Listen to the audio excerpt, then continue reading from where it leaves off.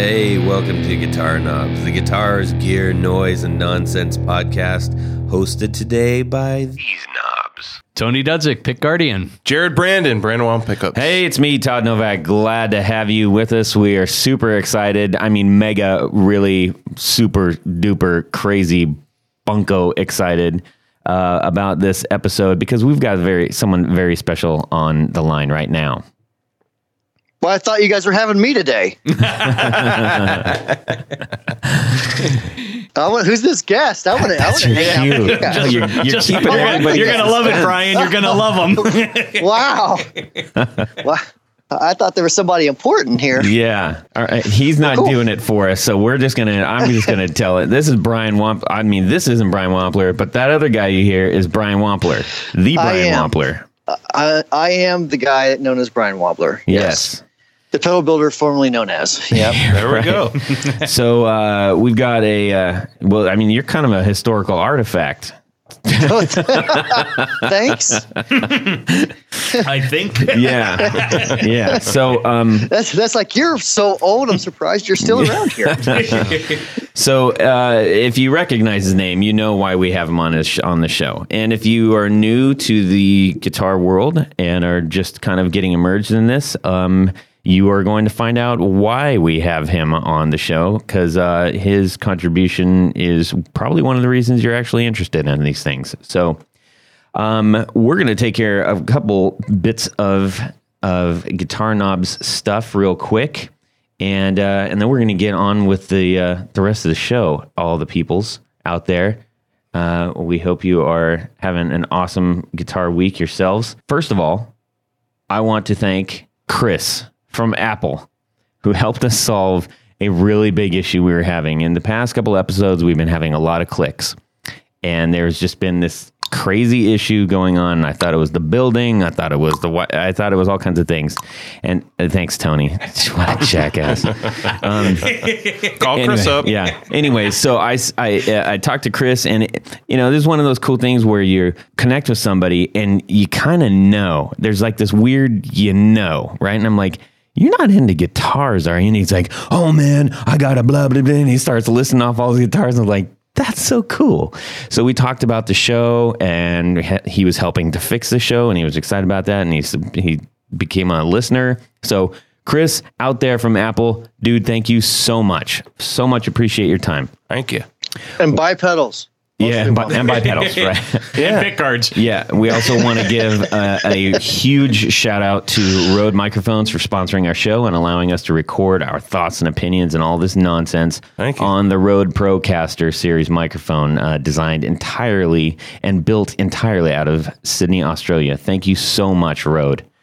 We also want to bring your attention to a really cool little article on Reverb.com. I was perusing Reverb and ran across a great article about the Les Paul bursts.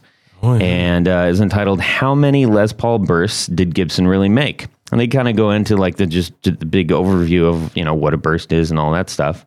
Yeah. The late 50s, I presume. Yeah. Yep. And also inside there was a really cool sub-article that you could link out to called Inside a Burst. Mm-hmm. And that breaks down all the identifiable parts of a Les Paul and the burst specifically. Oh, and on this article, at the bottom of this thing, super crazy, they got a whole bunch of bursts for sale, like super notable bursts, like the ones behind the glass cases and everything. Oh man, yeah. I think the most expensive one that I saw on there was $300,000 range. Ooh, dang, dude, you're good. You are good. I know bursts. I believe it was a little bit. I believe it was $325. Yeah, something bonkers like that. $250,000. You're gonna have to go to the article and find out for yourself, though. Yeah. Anyway, so yeah, check out reverb.com/news and you'll see it there, or just do a search for burst. Let's find out what's going on in our burstified world, in the world of guitars. Let's hear from Jared first. Well, it was a quite eventful last couple of weeks for me, but I'm going to narrow this little thing down to pedals. Good man. That's right. So after all this time, after getting this really cool pedal board that Todd actually helped me find at the Chicago show, 3 or 4 months ago, I finally put my choice pedals on this pedal board. Used my power thing and everything. It was great. Power thing. You can search for those. What is it? It's not a one That's spot trademark. on the internet. It's True Tone or True. What is it? Yep. True Tone. See, One Spot I remember. Pro. Yeah. Yep. And anyway, I got that thing going and actually made more room in my playing area and everything. And I can't wait to get back to those pedals and start playing and jamming. And Good. And hey, come over sometime and tell me if I have them in the right order too. I will do that. And that's actually a good point. And we would encourage people who aren't as familiar with what's going on in the with your pedal order and stuff. Right. That's important. It's really important. I actually helped out my nephew with that over the Christmas vacation. He was actually going to get rid of a couple pedals because they didn't sound good. And the first thing I asked him was, well, what order do you have them in? And we switched it up, and he was like stupefied how much it changed. It means everything. Yeah. If there was only somebody on the line that could tell us so much more about that. But we won't bog him down with that right now. Tony, what's going on? Well, gosh, there's been a whole lot that has been going on, but Pick one. I'm picking one. Jeez, he's always on me.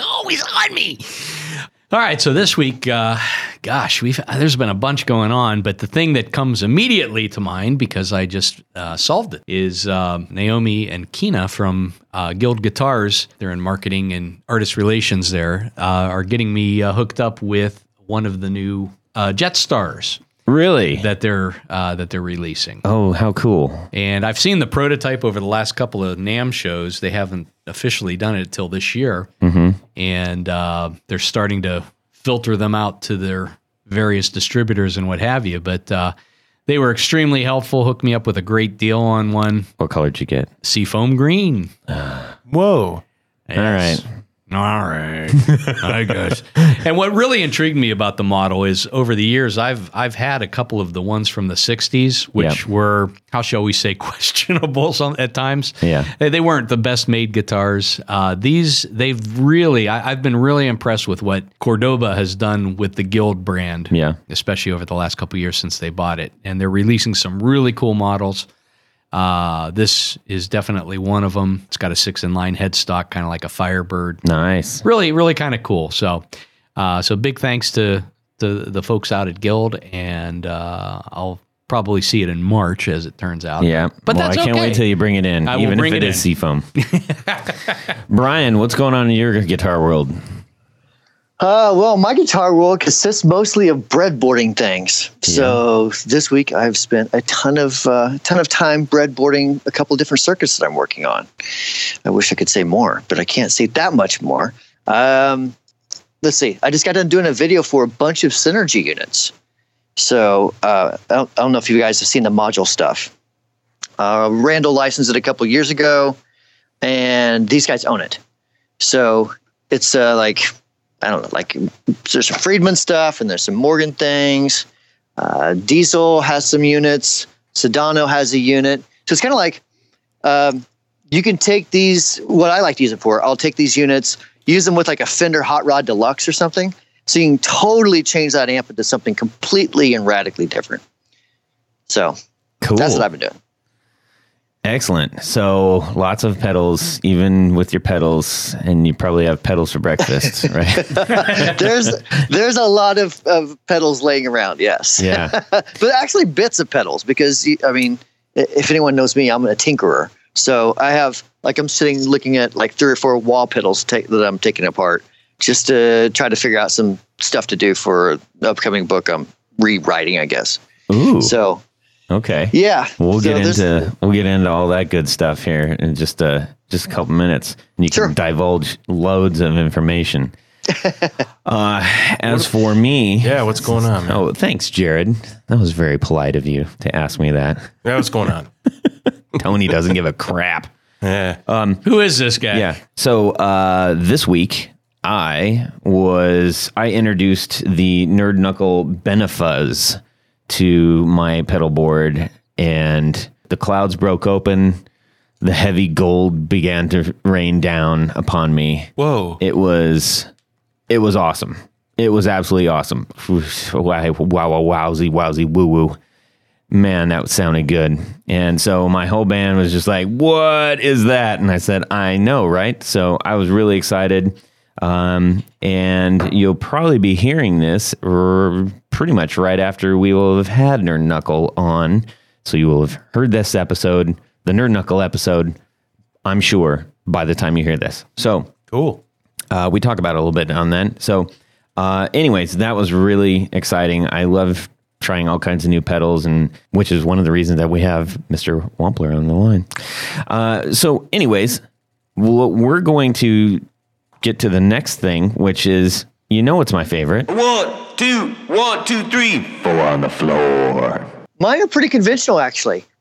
They really are. So it's TS9, TS10, TS808, and an OD808. No, I'm totally teasing you. It's actually... Yeah, you should have seen my face.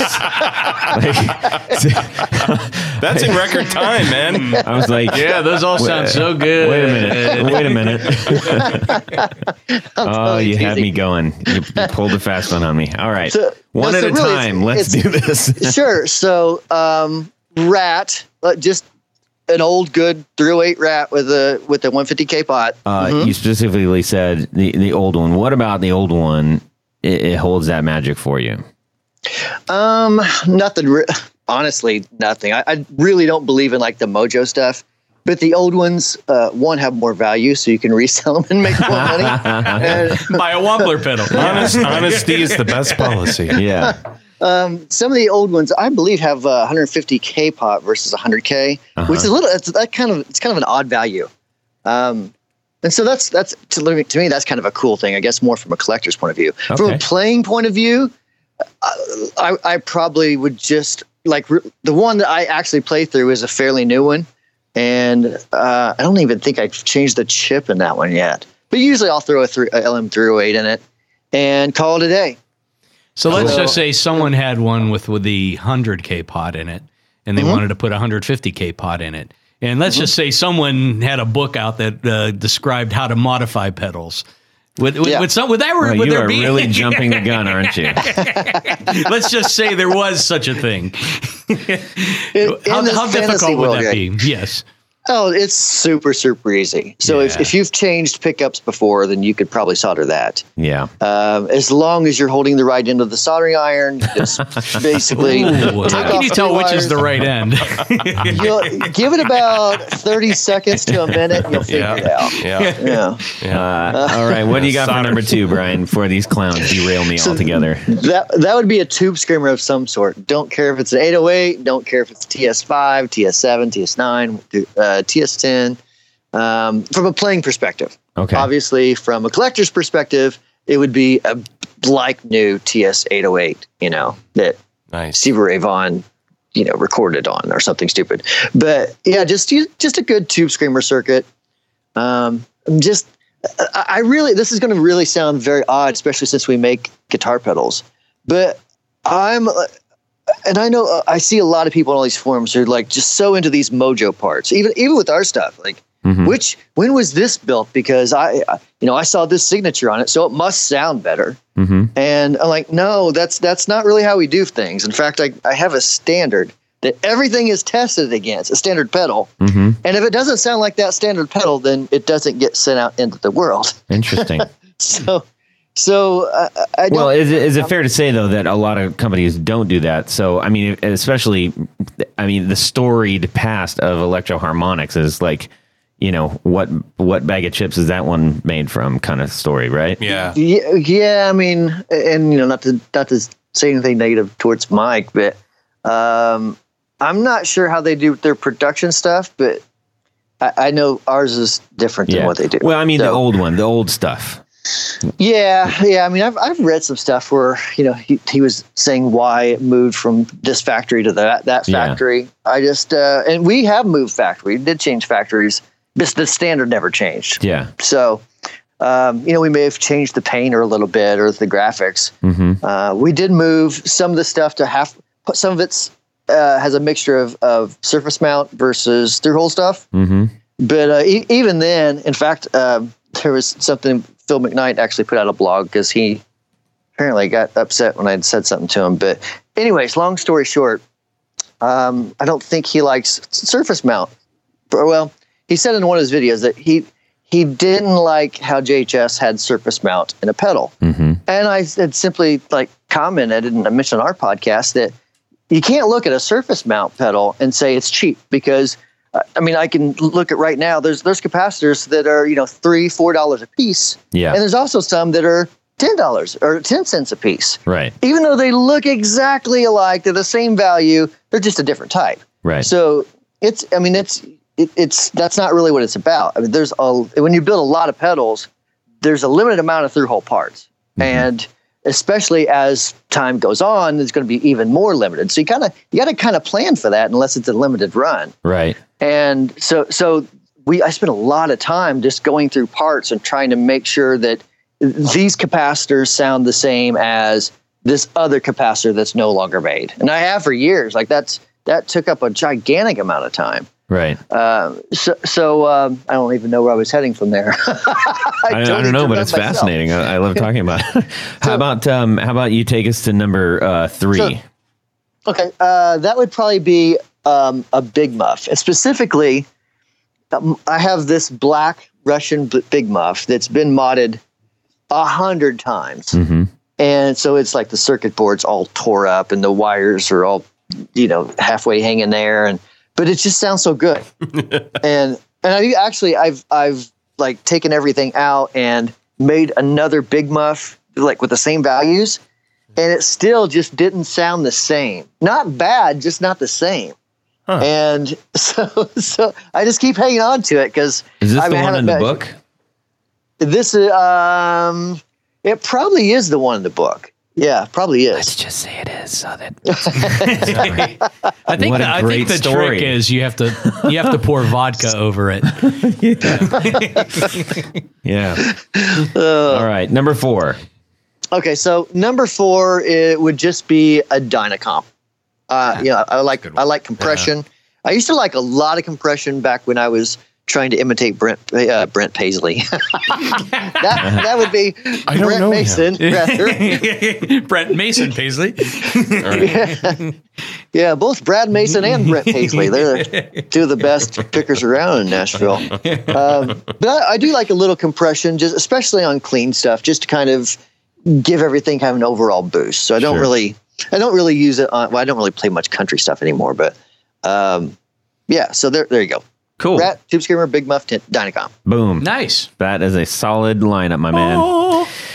Okay, so the reason we have Brian here today is for those of you, I'm just going to assume that everybody doesn't know. That's how I'm going to approach this, because so many of our listeners, they're all over the place as far as experience level and age and all that stuff. So we have people that have been playing for years and years and years that don't know lots of stuff. So let's just all assume that we don't know anything, and Brian's here to help us out.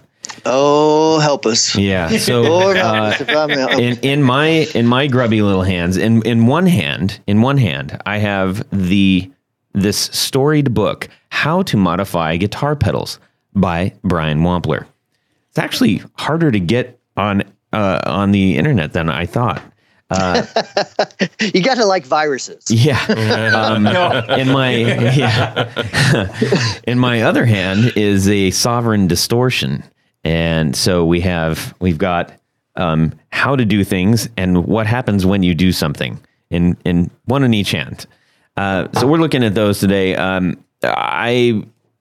I kind of stumbled on this. I didn't even know this was out there. And perfect example. I mean, I've been playing 20 years. I'm not the most knowledgeable cat about guitar stuff, which is one of the reasons that I started the podcast. I'm like, I want to learn more, and I want to learn it from the people that I am liking their stuff. So I started working on my own pedals, and someone said, "Hey, do you have the book, How to Modify Guitar Pedals?" I'm like, no. It will make your life easier. I'm like, I need to get this book. And, I was obviously aware of you as a pedal builder, but I didn't know that I didn't know your story. I didn't know your history. And I think it's pretty safe to say that we can thank Brian for the plethora of amazing gear that we have access to at this point in time in our guitar world. You have clearly inspired droves of people to go out and do this on your own, which is, I believe, what you kind of set out to do with in the first place. You know, it's really weird. When I very first started, I was working construction, and I just did this for fun. You know, most people go inside and like watch TV at night. Mm-hmm. I would go tear apart pedals and see what happens when you replace C1 with a different capacitor. I know it's a little dorky, but that's what I did. Oh, I did this to the Sovereign pedal, by the way. It didn't work. Yeah. You know, I was also in construction, so I'm sure you weren't chipper and bright-eyed when you were doing this either. No. Well, I mean, yeah. So, one, I hated my job, and I worked for myself as kind of like a subcontractor. Yeah. But it just, it's not a whole lot of fun. Like, I don't know. To me, putting in cabinets one day, maybe painting a house the next, roofing the next. It's better than a factory job for me, with my personality. I cannot do the same thing every day. It just, I don't work that way. Yeah. But yeah, I would come home and stay up most of the night. In fact, I don't think I slept for about 3 years at one point. Yeah. I started out, I'm getting off track here. I started out because, people were asking me questions. So I would modify some pedals on like Harmony Central or one of those forums, just mostly for fun. In fact, Brad Fee, who I used to own Mojo Hand, way back then, I would, he'd send me some pedals and we'd trade pedals. And I might modify something for him every now and then. I remember he was one of the guys from way back then. But anyways, so I started out modifying stuff and people would ask me what I did. So I would just like email them the changes, and then they would ask me more and more questions. And finally I was like, I'm spending like several hours a night answering questions. I need to at least like put this in a PDF or something, make a couple bucks off of my time. Right. And so I did that. And then people asked me to put it into a hard, like a regular physical copy of book. And so I just did the print on demand thing, through, I think, CreateSpace or Hulu, not Hulu. I forget the companies back then that did it, but basically, you upload your PDF and you could make a book. And so I started doing that. And I thought that was actually going to be my business for several years. And slowly but surely, customers and then retailers were asking if I had thought about making, like a line of pedals in my own distortion or my own whatever. Right. And so I started doing that, and the demand for that just kind of organically beat the DIY stuff. And there was a point where they were kind of neck and neck, and I thought, I've got to quit one of these. I can't do both. Right. I can't knock it out of the park and do both to the best of my ability. So I thought, pedal sounds fun. Yeah. So it really kind of was just, an off the cuff thing. I'll just go with pedals. And so far it's worked out, but I still love, the DIY side of it. So it's really weird that I would still write books and teach people how to create a guitar pedal business. You don't usually find that very often in industries, and people write a book on how to compete with them. Well, you know what's interesting, and I think so. I'm in the creative field, specifically, I guess you could say the tech creative field by trade. I'm working in the digital advertising and arena in creative, and there are two mentalities that I have found, and I bet you can corroborate this based on what you just told me. But there are those who basically wrap their arms tightly around their knowledge to protect it, whatever cachet or control that they have. There are others that basically open their arms wide open and share their knowledge and share the things that have taken them to where they are. And invariably, those people attract more and gain more in the long run. Like, I don't know anybody that is an open arms person that doesn't have greater respect as a result, that hasn't furthered their career as a result, that hasn't gained more opportunities as a result. They go hand in hand. And it's a hard thing for people to come to terms with, because when you have something and you're like, well, this is how I got here, I better protect this. It's important to be able to say, no. If you are in any kind of a community, any kind of a closed community, whether it's guitar or creative or whatever you're doing, that is the way things grow. And we've talked about this before, where the a rising tide raises all boats, right? Mm-hmm. And so as a result, you have helped to create an industry that has surely lifted your place in the industry. Yeah, I mean, Gary Vaynerchuk says it best. He says legacy's better than currency. Oh man, and I'm a fan of that dude. It's completely true. I mean, to me, the thing that I want to do more than anything else is not sell more guitar pedals or sell more than company ABC. Like that's not what I want to do. What I do want to do is affect more people than others. Yeah. You know what I mean? In a positive way. And I know that sounds like, oh, great, Brian's going to be a motivational speaker. That's not what I mean. But I think sometimes when you just have conversations with people all the time, one-on-one, you affect so many. And so, we do a YouTube channel, and of course we have a podcast and all the different social stuff that we do. It's really just about mass scaling one-on-one relationships. Yeah. That's really all it is. Yeah. And I'm sure people will say it's a tactic or whatever. I mean, I don't think people are saying that about you, because you started doing that way back. And it matters. It matters. It matters greatly. And, I would say chances are, hadn't you done that, and had you just said, I'm just going to try to build my own personal empire, you'd probably there's a good chance you'd be sort of lost among the many there without truly being standing out over this long of time, because especially this industry favors the new, favors the fresh. What's next? What's new? I mean, that's why we have NAMM every year, right? Right. So if you are at all being curious and you're listening to this still, which I hope you are, this book, it's really interesting. When I started doing my own pedal, just kind of dibble dabbling, I went to the internet because I was like, I don't know anything about anything, but I really want to try this. And I actually found a guy called Big Clive. He's this Scottish guy who's huge. He's bigger than Jared, I think. I bet he's bigger than Jared. He's got a huge red beard, and he's redheaded. And he goes through this very simple process. And I want this guy to read me books like to go to sleep to. It's amazing. If you haven't, look up Big Clive on YouTube, and you'll love it. He tears everything apart, and it's just great to listen to. At any really? Rate, oh, he's great. Check that out.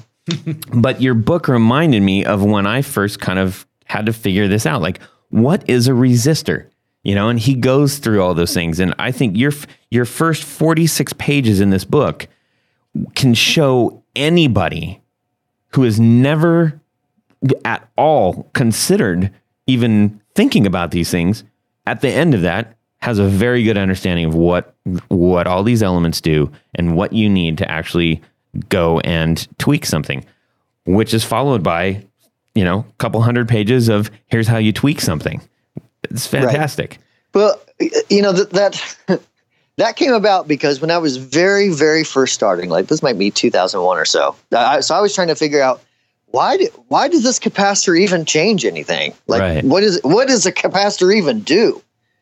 And so I would ask on the DIY forums at that time, like how would you change the gain in something? And not everyone, but there were several that at that time that kind of they didn't like to dumb things down for people. Like they would explain it very technically. You'd be like, okay, so but basically, like which one controls like bass content? And so they'd give you, like all the math plan. You're like, no, I got it. You're an engineer. Dumb this down for guitar players. Like, do you need to dumb it down for me? Yeah. And so that's really why I started. I'm like, this is ridiculous. So I read some book, well, a bunch of books to this day, but just studied really. Did a lot of breadboarding, which is, it's a quick way to build circuits without soldering. Mm-hmm. So you put it on this device and you just kind of connect things real quick. So I was taking schematics, building them on a breadboard, playing through them, and then I would just take out parts one by one. What happens when I do this? What happens when I do that? And so I got to figure out, this part of the circuit, you increase this capacitor, it gives more bass, and it also can give it more gain. Or you could take out highs with this area. I started to figure out all these little things. And so I just put them in my notes, which became that book. So cool. Boss DS1, if you change C3, it'll, give more or less bass before clipping. Right. Which kind of makes it more spongy or might make it tighter. I think it's C3, but I'm going off the top of my head. Yeah. But, so those notes were kind of for me to remember, for my own hobby. I was trying to bring really technical stuff to a bunch of guys who don't care how you get the math to do it. All they want to know is, what part do I change for more bass in this? Right. So that's really how I was kind of approaching it. I think I'm going to keep trying to tease people with this because honestly, it's so great. Specifically, right now with the release of the new Electro Harmonix Billy Corgan muff, mm-hmm. After his famed op amp that was used on Siamese Dream. Mm-hmm. Arguably one of the greatest albums of all time, in my own personal opinion. But anyway, I don't think it's arguably. I think it just is. Yeah. Hey, there we go. All right, now we're talking. I'm going to argue with you. Yeah. So on page 220, on page 2, we're not going to do a reading or anything. But on page 220, you will find the Russian Big Muff Pi mod. Now, that sounds enticing. But you know what's even better than that?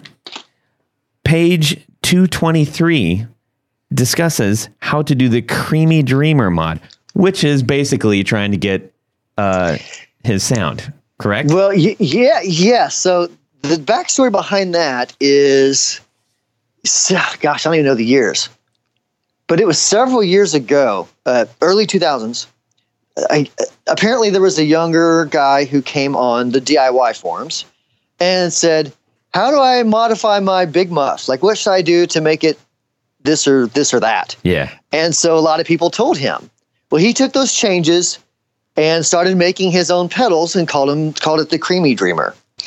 And it was just a modified Big Muff with these changes that came from the forum. Mm-hmm. And legend goes that he started working with Billy Corgan and that Billy was using that pedal on albums and everything else. You know what? Maybe it's in late 1900s.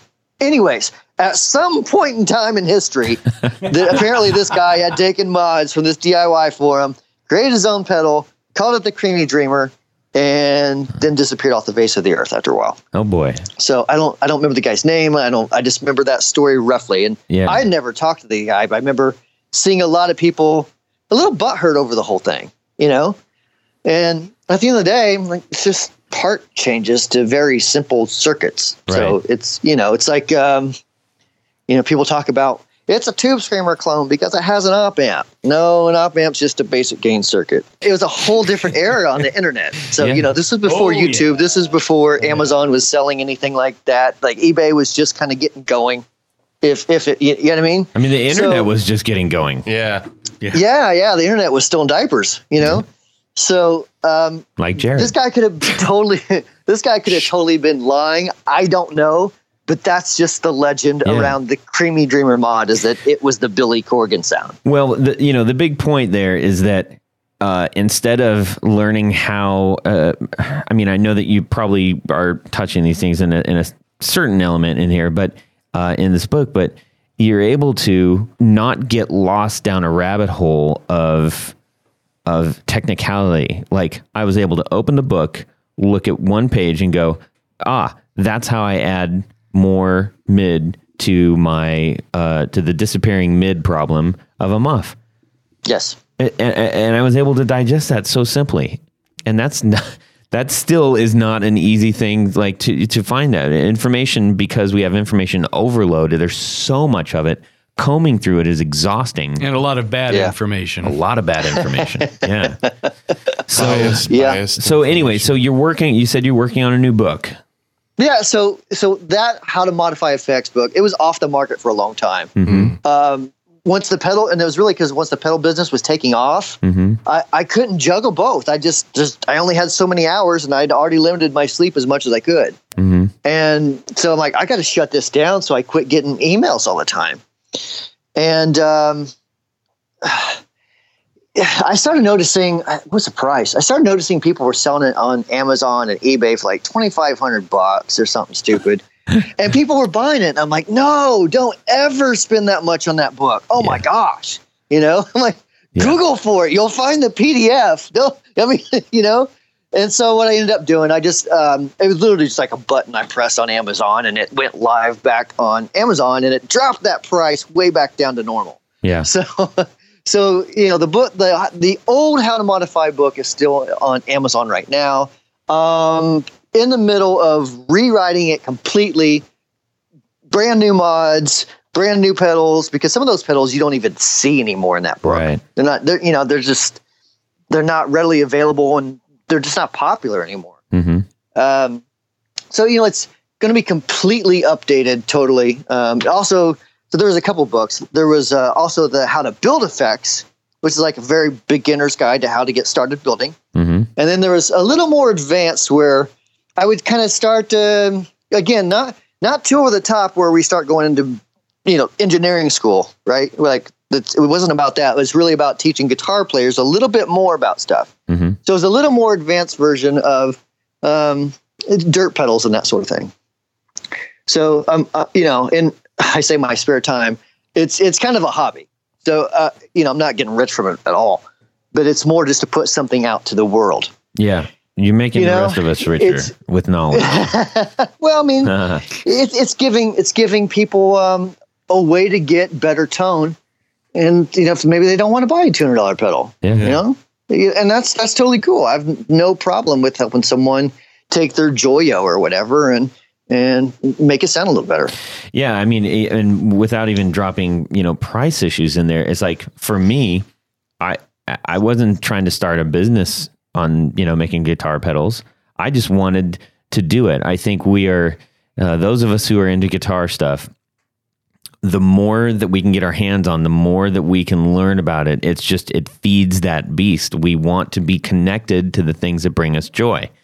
And simply me having all kinds of pedals and going like, I have a personality of, if I hear something like first time I heard Miles Davis, I'm like, well, now I got to know what it's like to play a trumpet.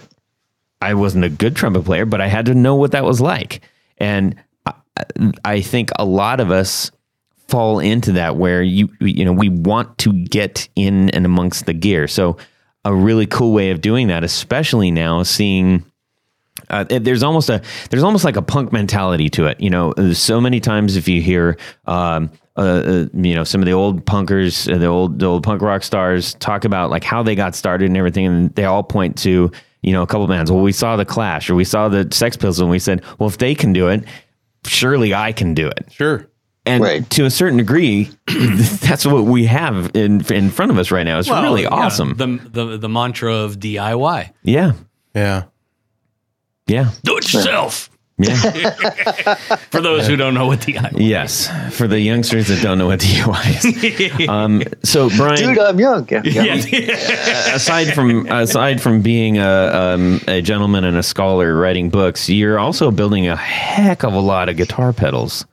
Yes, quite a bit. Do you know offhand how many pedals you've put into production? Overall? Yeah. Past years? I don't. I really don't keep track of things like that. I mean, if I sat down and started digging through old spreadsheets, I could figure it out. But I'm really not the type that looks at it and says, okay, well, we did 52,345 last year. This year we need to increase by 15%. That's not me. Yeah. Well, I guess I meant models. Not total volume. So, more than 52,000 in the last year. How many models? We broke them. We broke them. I don't know, because this is going to sound so horrible, but sometimes I come across pedals that I built like on eBay, and it might just be like a one-off, and I don't even remember building it. Yeah. So I try to buy it because I don't even remember it, and I want to see if it even sounds good. Yeah. Yeah. And usually that stuff is put together with duct tape, anyways. Yeah. So actual models, I don't know, maybe 45. So like 65. So there's not a. We've discontinued. What's there, like 24 or 5 in the line right now, something like that. And I don't know. We've probably discontinued 10 or 15 ish, maybe a little more. But I mean, keep in mind, some of those might have been models in 2007 where, like, there was one called the Epidemic. It's a wonderful name it's real wonderful. And it was basically just an order switcher, I think. Or no, was it a feedback type pedal? I forget what it was, but it sucked. It was horrible. It was terrible. Yeah. So I sold 3 of those. Was that followed by the Influenza? The Influenza. Yeah, those flew off the shelf. The Influenza Deluxe was really popular. Oh, all these flu jokes. I love it. I will say one of the ones that you will see. So if you're searching on Reverb and you type in Wampler, you're guaranteed for the Ego to come up. I would say probably the industry standard compressor. We've sold quite a bit of those. Yeah. So I was one of our former guitar knobs, one of the guys that was on for a while. Chris Graham, I was talking with him today, and I said, "Hey, guess who I'm interviewing today?" And he says, "Who?" And I said, "Brian." And he's like, "Wampler, dude, the Ego." And he's like hyperventilating. So I just wanted to give a shout. He's a mastering engineer, so like compression is his world. Oh man, he'll talk all day about it. Yeah, he will. So that's out there. We have an episode on it, by the way. Yeah, in which we talk about the Ego actually early on. So people can go and check out all of your super amazing pedals, and I know that you're working on a couple new ones. Always, yeah. And I believe you said that you can't divulge any information. I won't press you for that. I wish I could. I mean, I can tell you like the newest things that are coming in a couple months, but so for example, I have a list of things that I'm working on, and it's probably 25 to 30 items deep. That's it. Wow. So I can't talk about everything, but I know, we're just getting ready to release a mini faux spring reverb. So a little version of a pedal we had discontinued. Reflection, which has a spring and a plate style setting reverb. Cool. And then the Equator, which is a combination semi-parametric and graphic EQ. So I like those. I'm really into those right now. I think a lot of people don't understand how important and how useful an EQ is. Yes. You know what I mean? It's so dramatic. Like you can take a metal zone and make it sound so amazing, and that's pretty hard to do. So, well, that can be taken one of two ways. Either it's completely irretrievable, or anything you do to it is going to make it sound better. Exactly. Yeah. Exactly. I think just even understanding, would you mind just kind of explaining just briefly, since you touched on this? I was going to, sure. But I have the resident expert in the house right now. The difference between a band EQ and a parametric EQ. Yeah, let me do it in simple terms. It's way easier. Please. So basically, like a graphic style EQ is that's where you have like the little slider, and it may like when you slide it up 100 hertz, like the bass frequency, it's actually changing from. And like I said, I'm not going to do any math here. I'm just guessing. Let's say it changes from 90 hertz to actually 110, and but not like if it raises up 12 dB. It's rounded. Like, God, see, it's so hard to do without a graph. It's not raising everything up to 12 dB. So 90, when you raise it all the way up, 90 hertz may be raising by 9 dB, 100 may be at 12 dB, 110 may be at 9 dB. Does that make any sense? Yes. Perfect. Okay. So, and that's fixed Q. So the width of frequencies is fixed, and you can't change that frequency at all. With our semi-parametric EQ, the Q, so the width is fixed on each. There's two different mid pots there. So the Q is fixed on both those, but you can change the frequency. And off the top of my head, I forget what they are, but it's something like 200 hertz to 5.5K, which is basically lows all the way to a bunch of highs. So you can really find the exact frequency that you're trying to either cut out or that you want to boost up to, cut through a mix or maybe just make it work with your amp better. So does that make sense? You can kind of tune in the frequency a little better with parametric. That does, yeah. I think you get actual raise in volume, but you can also narrow or widen the field of that volume, the frequency field. If you can change the Q, yes. Yeah. Okay. Yeah. Mm-hmm. Gotcha. So that actually adds quite a bit of depth and dimension when you are playing around with those pedals. So if you're interested out there in maybe modifying the tone of your amp beyond your treble and bass, or if you have a mid on your amp, an EQ can do wonders to help that out. Especially a parametric EQ. I always tell people, like, when you buy an amp, if you're unhappy with it, do two things. One, stick an EQ in the effects loop. Two, change the speaker. Yeah, right. Then start working with pedals and pickups and all that stuff. That's how I approach it anyways. Oh, yeah. Got it. So we'll be on the lookout for those in the future. Can I just really quickly, I know that we're talking about pedals and your storied stuff, your storied books and all that. But Tony had a pressing question. Sure. Yeah, well, I was kind of curious because I've seen you at the NAMM shows, gosh, for I don't know how many years now. Yeah, too many. And a lot of my friends in the industry this year especially have opted to not either participate or reduce the size of their space. I was just kind of curious what your NAMM experience was this year or has been over the last couple of years. Well, our business is quite a bit different. So I don't want to put anybody down, so I got to be real careful here. Yeah.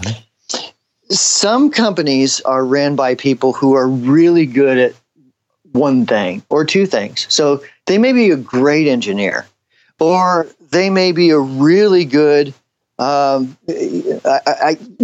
I'm going to use that loosely, but basically really good at talking to people, talking to the customer, relating to guitar players. Very few are really good at the business side. So I see a lot of companies where the owners decide not to go.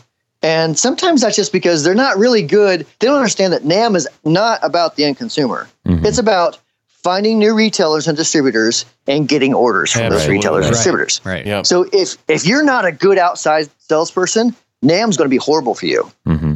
So I being 43 now, I've learned what I'm good at, what I'm not good at, and what I completely suck at. Mm-hmm. So parts of our business, I've outsourced the business sell stuff. So that's done by a different company, Boutique Amps Distribution. They also build our stuff in LA as well. So they're the guys, they build Friedman amps and Morgan amps, and they own Egnator. They do a bunch of stuff. But so they build our stuff, they do distributing. So they'll take that product and send it to a distributor in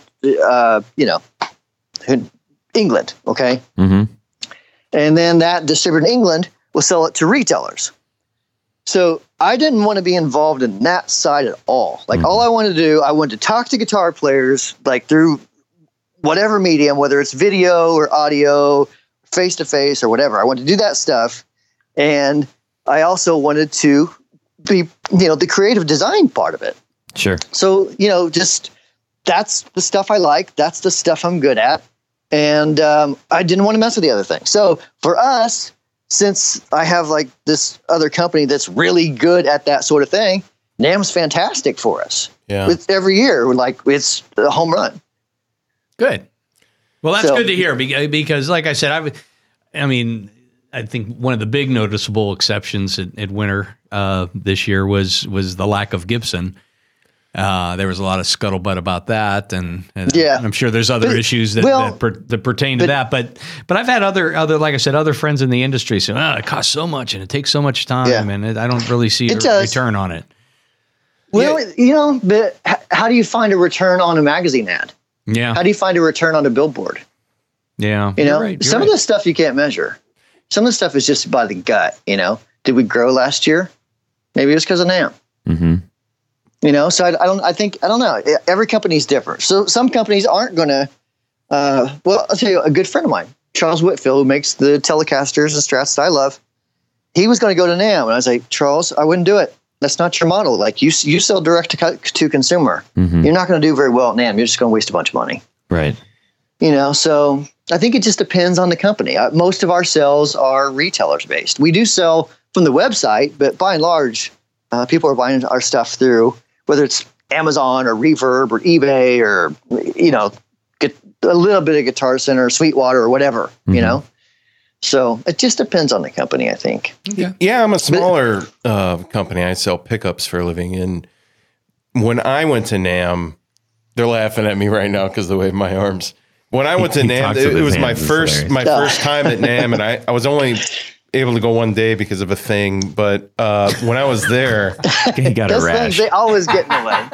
another small Wolf Tone pickups, him and I kind of buddied up, and he taught me the ways of just going around and focusing on sourcing. Use the force, Luke. So that to me was invaluable. Well, yeah, that's a great place to find sources for stuff. because they're all in one spot. Yep. I mean, so that was very exciting. Yeah. I'm going to. I know that we don't want to keep you too terribly long. I do want to find out. I'm from all right you. right now. Okay, good. Okay, so another hour? Is that good? No. When I fall asleep, just end it there. We're putting a pot of coffee on right now. So we've talked about how you ended up, but if we go back to, I'm curious how you got into guitars. Into guitars itself? Yeah. Well, my brother was a drummer. I was 7 years old, and he was practicing downstairs with his band, his high school band, and they were playing Night Ranger, Don't Tell Me You Love Me. And I remember Thursday. That's a great song. Guitar player had a white Flying V, and I thought, that is cool as hell. Hey, And for sure. A white Flying V, nobody's going to argue that. Right. so that I was hooked. I didn't want to be a drummer. I wanted to be the guitar player because that guitar was awesome. Mm-hmm. And so I talked my parents into buying me a guitar for Christmas, and I got like a little muff fuzz from Electro Harmonics that plugged into the guitar. That was my first pedal. Nice.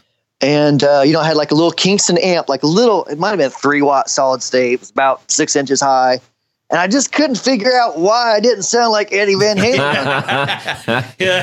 And that continued. Have you figured that out yet?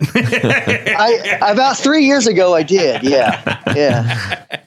But, even through high school, I was broken. I had a Crate G40. I'm actually looking at it right. Not that one, but a model just like it. Right. A Crate G40 and playing a high school band. Sure. Still couldn't sound like Eddie Van Halen. Couldn't understand why. Yeah. But, I was so buying funny. pedals back then and just, trading guitar. Like there was not information like there is now. So I didn't know. I didn't know what Eddie used. And He tinkered with this stuff anyway. So yeah. Yeah. Yeah. Depending which tech you talk to. Yeah. sure. So degree, I guess. now that you have access and you have all the greats, the great builders, in your Rolodex, what do you like playing these days? Man, that's a really good question. I don't think I've ever been asked that before. Sweet. This is you're going to think I'm an old fogey, but honestly, my favorite stuff is really like classic rock, 80s rock. I suck at 80s rock. Totally. I've tried to shred my entire life. I've practiced scales until my fingers bled. I suck at that. I'm decent at chicken picking type stuff. For some reason, that comes a little easier to me. And so I went through a long phase where I would do a lot of chicken picking type stuff. But as anyone in America knows, country music has totally changed away from that. Yeah. It's basically a lot of pop. So, you know, I like the chicken picking stuff. It's real like Brad. I like Brad Paisley a lot because he throws, like, his solos aren't just 3 notes and a chord. You know, it takes some figuring out to nail that stuff. So that's kind of the 2 areas that I really kind of gravitate is countryish stuff that requires some focus to figure out, and more classic rock based stuff. And guitar tone wise, just it's really classic rock. Like it's Scorpions, for example, or, you know, first 2 Van Halen albums. You know, that stuff was amazing to me growing up. And yeah, I mean, just even like a little bit further, like I remember hearing the second Lynch Mob album, which was totally different than the first Lynch Mob album. And just those tones at that time were so unique to what 80s rock was doing. I was just like, oh my God, what is George doing there? Like, what's he playing? I got to get that. What kind of unit is that? You know, man, he's so super talented too. Yeah. And he really is a nice guy. So, well, I got a question. Like, what is your best and most prized possession guitar that you have right now? What's your go-to and your favorite? Well, it is, it's my first good guitar I ever had. And I don't play very often, but it's a 52 reissue. I think it's Japanese, made in Japan. Let's see. I think it's made in Japan. Early 80s? But, when did I buy that? I bought that in the mid 90s. Okay. That's when I bought it brand new. Bought it on a credit card from, what was that store? It became Sam Ash, but I forget the name of the Mars Music. That's what it was. Oh, Mars. Right. You talking about 52 reissue Strat? No, I'm sorry. It's a Telecaster. I'm just checking. There's because there's reissues all over the place. Good. There wasn't a Strat in 52. Well, I got Japan made some really good guitars. Yeah. You got that and a PV Delta Blues. And that was my first tube amp and my first good guitar in the mid 90s. Nice. I like that. And thanks for beating me up, guys. All right, man. Well, hey, I so truly appreciate you sharing your time and kind of giving us the backstory on why we actually give a crap about pedals right now and why it's so exciting and you know, the rise of the boutique pedal. Speaking of the rise of well, not really boutique pedal, but Jared's rising in his seat right now because he's got a little something for us. Well, it's time for Would You Rather? Okay, this week's... That's his thing. That's right. Would you rather? Yeah, so your ma comes home from a garage sale and brings an old 1960s... Sonny, I got a 1960s. Firebird. Gibson Firebird. And it is tore apart. It's been sanded down, refinished 100 times. Beats of crap. That's right. It's not worth anything anymore. So you're like, yeah, I'm going to make this mine. Do I want a finish with a racing stripe? Because you have all that. No.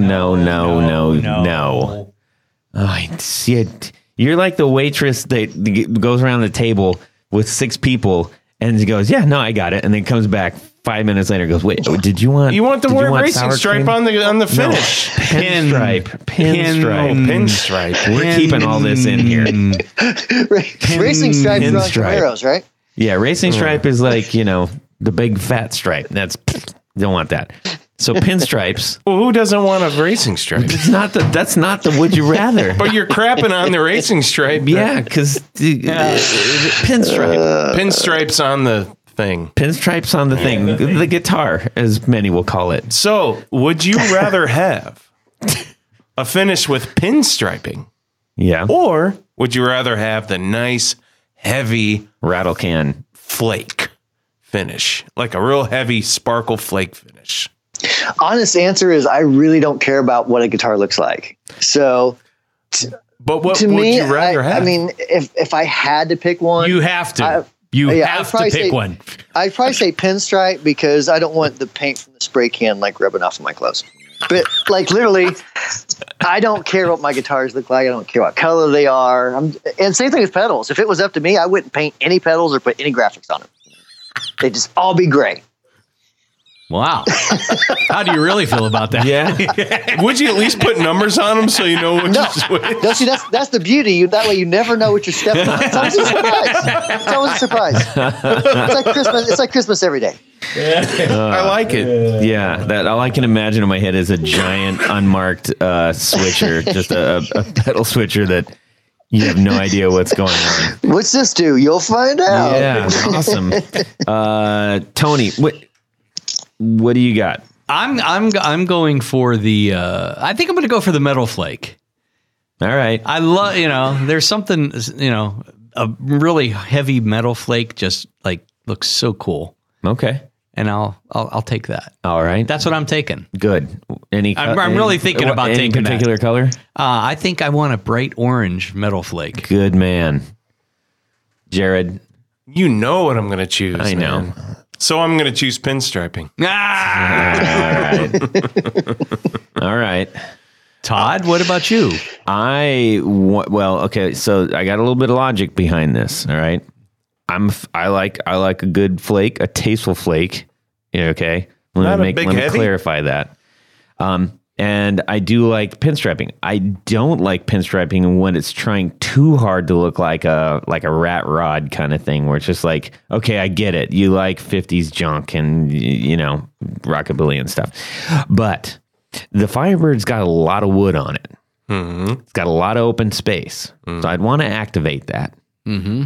So I would go for a rear end pinstriping, towards the tail of the guitar.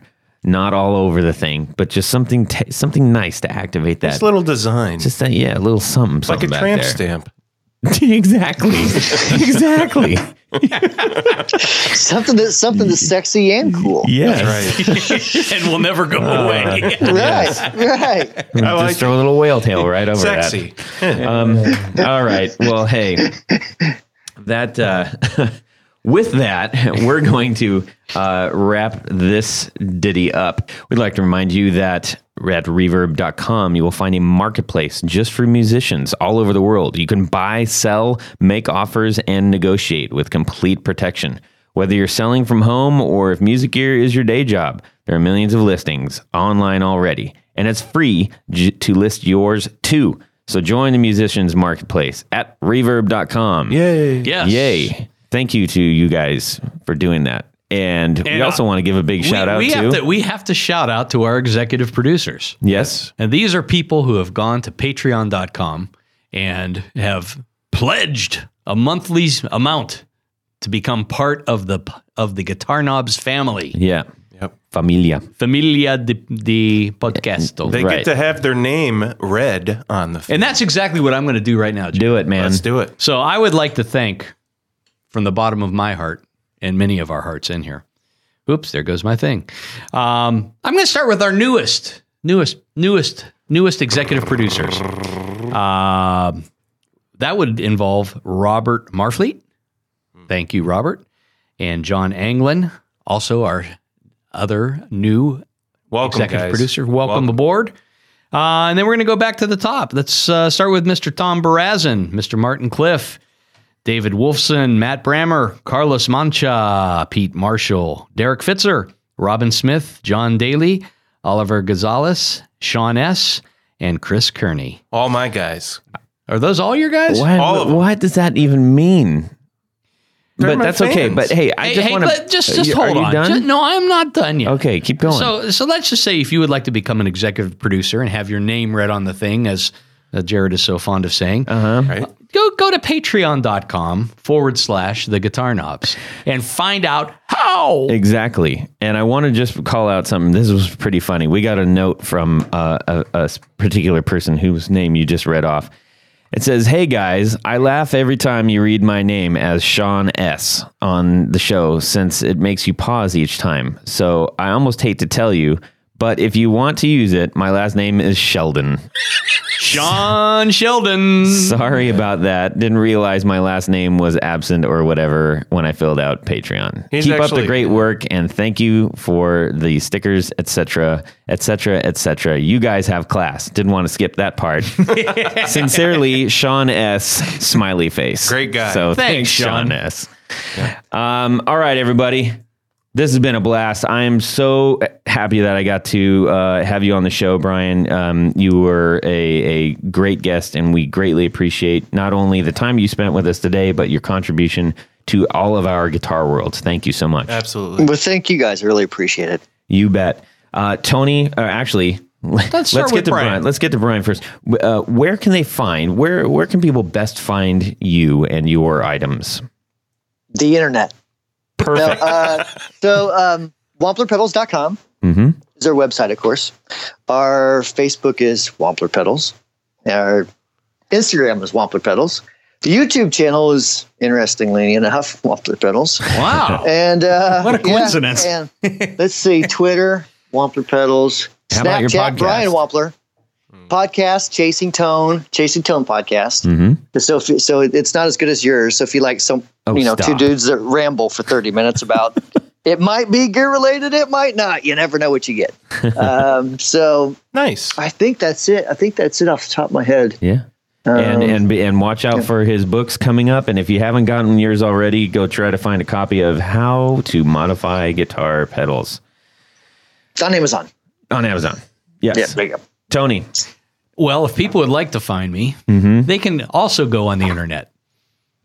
And yes, and we actually had somebody who was a listener of the show say, "Wait, what was that guy's name again?" So all of the rigmarole you do every year hasn't helped at all. See how it is. Yeah. No, they can go to pickguardian.com. Yep. In the various social medias, I think I'm mostly listed under Pick Guardian and the number 1 because some SOB took Pick Guardian. Yeah. I'm coming after you. So go get yourself a super sweet pick guard. Custom made. Yeah, Jared. If you need new pedals or Pedals. You doing pedals? All right, Jared's doing hear that, pedals. He read the book and he's making pedals. Then go to Brian. Then go to Wampler Pedals. But if you need pickups or pickup repair, that would be BrandonWoundPickups.com on the internet, and Facebook is Brandon Wound Pickups, and my email is Jared Jared at BrandonWoundPickups.com. And who winds these pickups? Jared Brandon. All right. I think we've had enough of this. Subscribe. Yeah.